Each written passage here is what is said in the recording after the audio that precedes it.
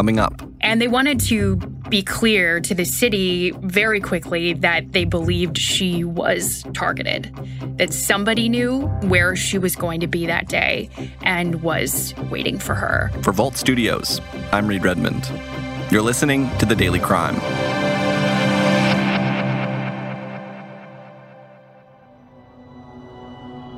It's sunny out, the middle of the day, as 53-year-old Elisa Sherman parks her car in downtown Cleveland, 8 years ago on March 24th, 2013. She has a meeting set with her divorce attorney at his downtown office. Elisa Sherman, a mother and nurse for the Cleveland Clinic, was supposed to meet her attorney, Gregory Moore, but never made it. On weekdays, this part of downtown Cleveland is full of people going about their workday. But it's the weekend, a Sunday, so the streets are quiet as Elisa gets out of her car, likely not noticing that someone is waiting nearby. Waiting for her.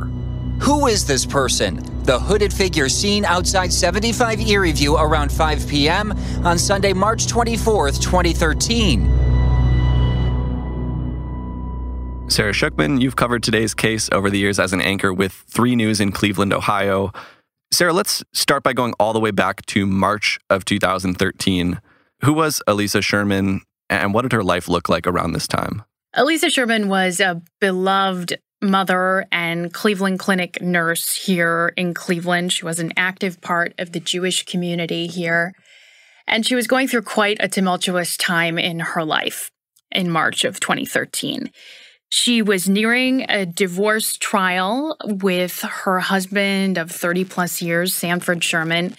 It had been a long battle, complicated by the 4 children that the couple shared, by financial issues, by all sorts of things. And on this day, from what we know, she was really in the mindset of preparing for this trial.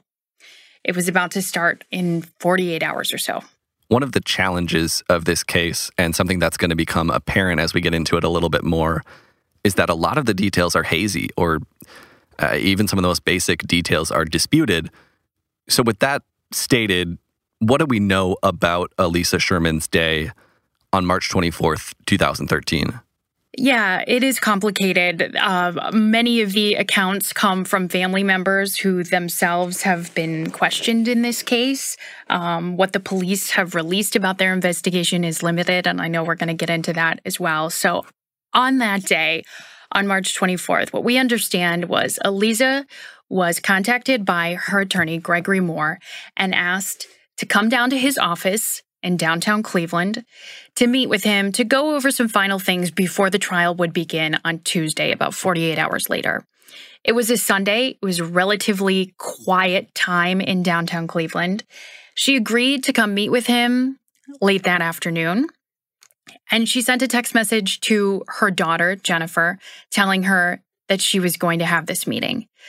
As far as we know, she may not have even told anyone else that's where she was going. The other kids at home thought something different. She had been pretty quiet, whether that was just her nature or whether that was because of the complicating factors around the divorce, just about the entire situation. Not everybody, even those closest to her, really knew where things stood as far as the divorce. So on this Sunday, she decides at her attorney's request to come downtown to meet with him. And we know she got here, she parked her car, and within seconds of getting out of her car was attacked before she ever made it inside, before that meeting ever happened. So she's attacked right as she's going to meet with her attorney. Somebody ends up finding her and calling 911. Do we know who that person is and what, if anything, they witnessed of the attack? Yeah, we've actually talked to Kenny Shepard. He's the one that placed the 911 call, and we talked to him at the time back in 2013. And he was working upstairs in a different office building, but in this same stretch that Elisa was walking in 75 Erie View Place. That was where he worked. He was upstairs, he heard someone scream, and he ran downstairs. So he didn't see what happened, but he got to her and realized how badly she was bleeding.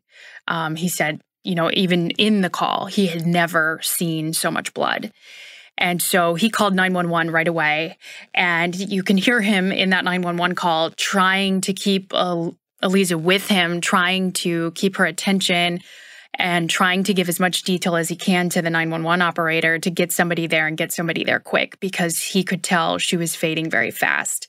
It seems like she's almost trying to communicate with him in the call, but he's not able to get any information from her. And then, unfortunately, after Eliza's taken to the hospital, she's pronounced dead. And one of the puzzling things for investigators, I have to imagine at least, is that there didn't appear to be an obvious motive for what happened. The crime, it was really violent. She was stabbed 11 times in total, if I'm not mistaken. And so to me, that seems to indicate that this wasn't a mugging or a random act of violence. In the days and weeks after this happened, what were investigators able to figure out about who this attacker might be, if anything? Yeah, so to give you a little context, let me tell you about this area of downtown Cleveland. It's about 3 blocks from WKYC Studios, our station here where 3 News is located. So it's a fairly well-trafficked part of downtown Cleveland on a weekday. But on a Sunday afternoon, it's pretty quiet. So had this happened at a different time, you would imagine somebody might have seen something. But because it was a Sunday, people immediately started just asking questions about security cameras. This is outside of the Galleria, which was a mall and retail space, and then, of course, the office buildings like where Gregory Moore's office was on Erie View Plaza. And so it's a fairly busy area, and there were cameras all over that you could see just from the naked eye if you stood where Eliza Sherman was found. So the questions started right away. Do women need to be concerned? Is this just some wacko who is attacking women, and obviously in such an impassioned way? Before police investigators had much information, it was one of the things they honed in on was the fact that this was a stabbing. This wasn't a shooting. And as you said, she was stabbed 11 times. So a crime of passion, it would seem, in some ways. And they wanted to be clear to the city very quickly that they believed she was targeted, that somebody knew where she was going to be that day and was waiting for her, that this wasn't a random attack, that they didn't think anybody else out there was at risk. With a knife, very personal, nothing was taken, so we know it wasn't a robbery. She had jewelry of value on. She had her purse and her phone with her. None of these things were taken from her.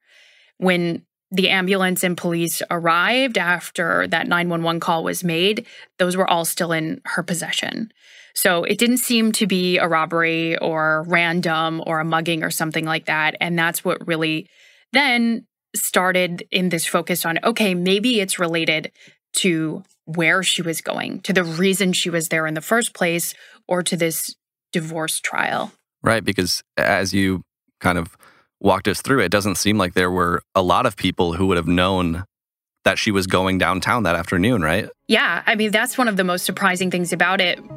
As far as we know, most of her family didn't know where she was going that day. And so it seems like it would be a fairly limited number of people that knew where she was going and why.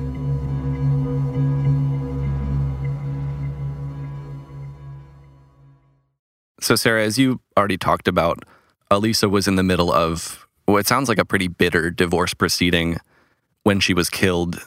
Did that lead to any division or finger pointing within her own family? Yes, almost instantly. That was the direction that most of our coverage took, and it was, in part because of the information that was out there and what police themselves were looking at. We knew quickly that this divorce trial was supposed to begin on Tuesday. We knew that police had been called out to the Beechwood home that Eliza and Sanford shared multiple times in the past year, and some before that. There was certainly some evidence of domestic situations going on in the home. As to what extent, maybe not totally clear. No charges filed in any of those situations, but police had been there because of concerns between the family members and the children. And we also could see that the family was sort of taking sides very quickly on this, and perhaps had been before Elisa's death. Some of those 4 children were siding with their mother, the others with their father, and that sort of complicated many accounts of where things really stood and how the family was doing.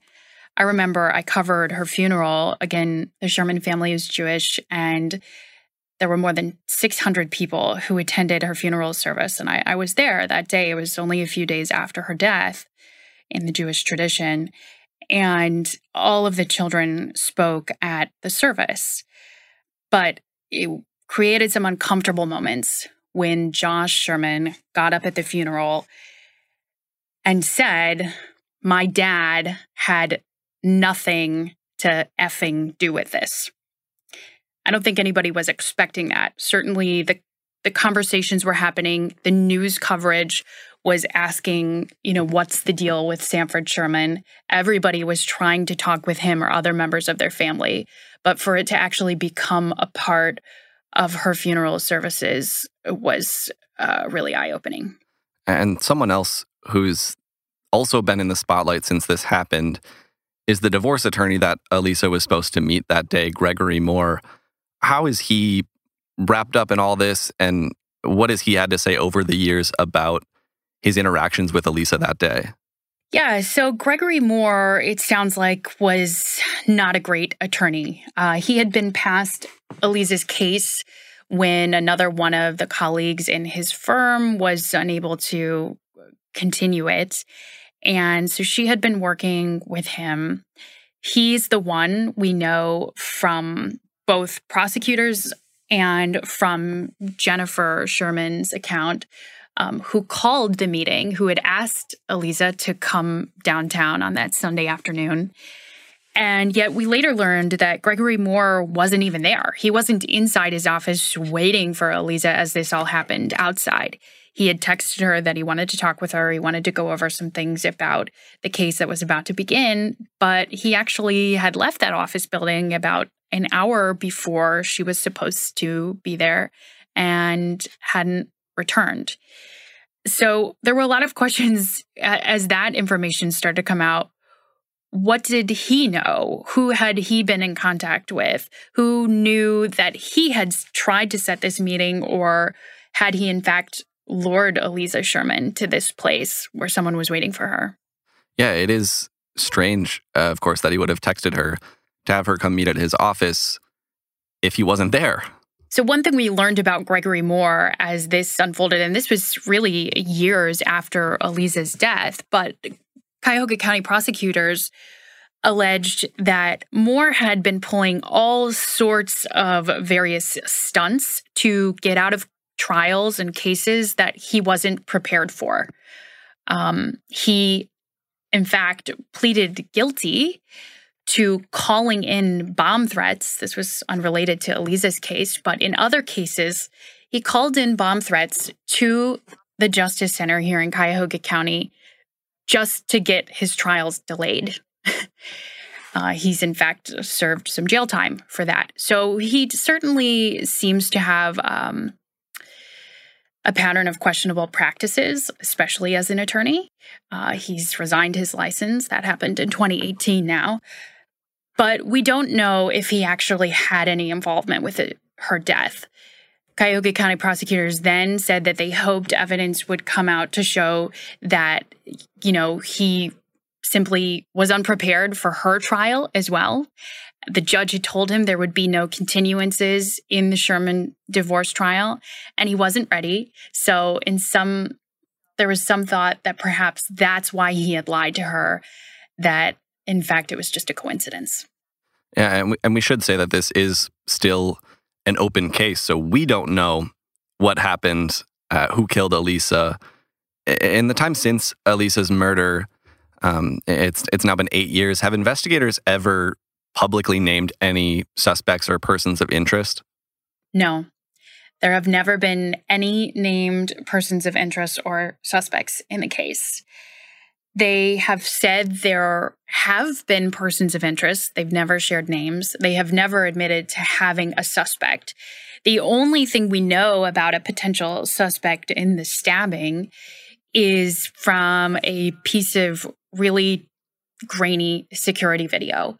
And that came out a few weeks after. As I told you, as soon as this happened, people started asking questions about what video might there be surrounding this situation, that there might even be video of the attack. That didn't pan out, but Cleveland police did look at their own cameras. They requested the video from all sorts of private businesses in the area and eventually got this piece of video from a parking garage, which is a block away or so. And in it, you just see someone running. This person is basically covered head to toe. Police have surveillance footage showing a potential suspect dressed in dark clothing and a mask. I keep looking at it thinking, who could that be? They're covered from head to toe, but who is under that? Between the quality of the video being so poor and also what seems to be, somewhat of a disguise on this person, you can't tell whether this person running is a man or a woman, whether they're black or white. You can't tell any revealing or identifying detail about this person. They have gloves on. They have a hooded jacket on. Seems like they must have something even obscuring their face. Jeans, and you just see them run from a couple different angles from cameras on the edge of this parking garage. You just see them running away from the scene. They also never recovered any weapon in the case. So really that piece of video is almost the only evidence that Cleveland police have ever publicly shared. And of course, it must be just incredibly difficult for Elisa's whole family to have had to go now 8 years without answers. What efforts have they made to keep looking for answers, to keep her case in the public eye over all this time? When you hear people talk about Elisa Sherman, all they have to say are good and wonderful things. We continue to be her voice and fight for her since she can't physically do it for herself. You can close your eyes and pray that she'll come back, or you can open your eyes and see all she's left. She was great, and I try to emulate her, and I do what I can. It's still heartbreaking every single day without my mom. And these friends and family members were so distraught over the violence that had ended her life, and over the idea that they didn't really have any answers in this whole thing, and it didn't seem like police did either. They decided they would band together and do whatever they could to make sure the case got attention. So some of her closest friends, as well as Jennifer Sherman, formed what they called Justice for Elisa. And within, I think, the first 2 weeks or so after Elisa died, they started holding events. They started holding marches. They started working with some domestic violence survivors and in the area who were well-spoken and well-connected. And they really took her case and made sure that no one was going to forget about Elisa Sherman. And whatever they could do, whether it was raising money for a reward, which they did. It was at one time the largest reward in Cuyahoga County history. Of course, it's never been given, but $100,000 is still waiting there for information that would lead to an arrest.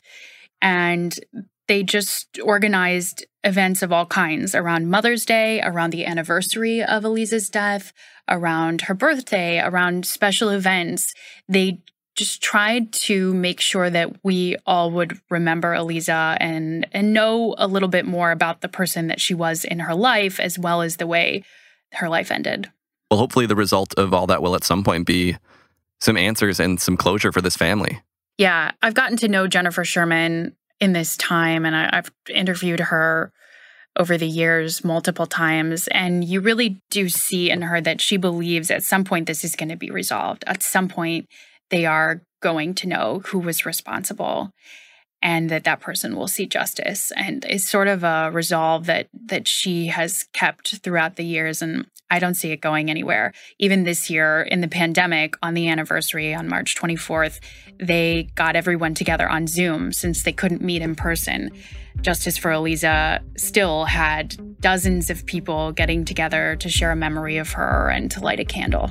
Sarah Schuckman, anchor with 3 News in Cleveland, Ohio. Thank you so much for sharing the story with us. Thanks, Reed. Thank you, as always, for listening to this episode of The Daily Crime. If you have any information about the death of Elisa Sherman, you can contact Crime Stoppers of Cuyahoga County at 216-252-7463. We're here with a new case every weekday. If you're still looking for more crime after that, be sure to check out our weekly podcast, True Crime Chronicles. You can find all of our other shows at vaultstudios.com. Until next time, for Vault Studios, I'm Reed Redmond.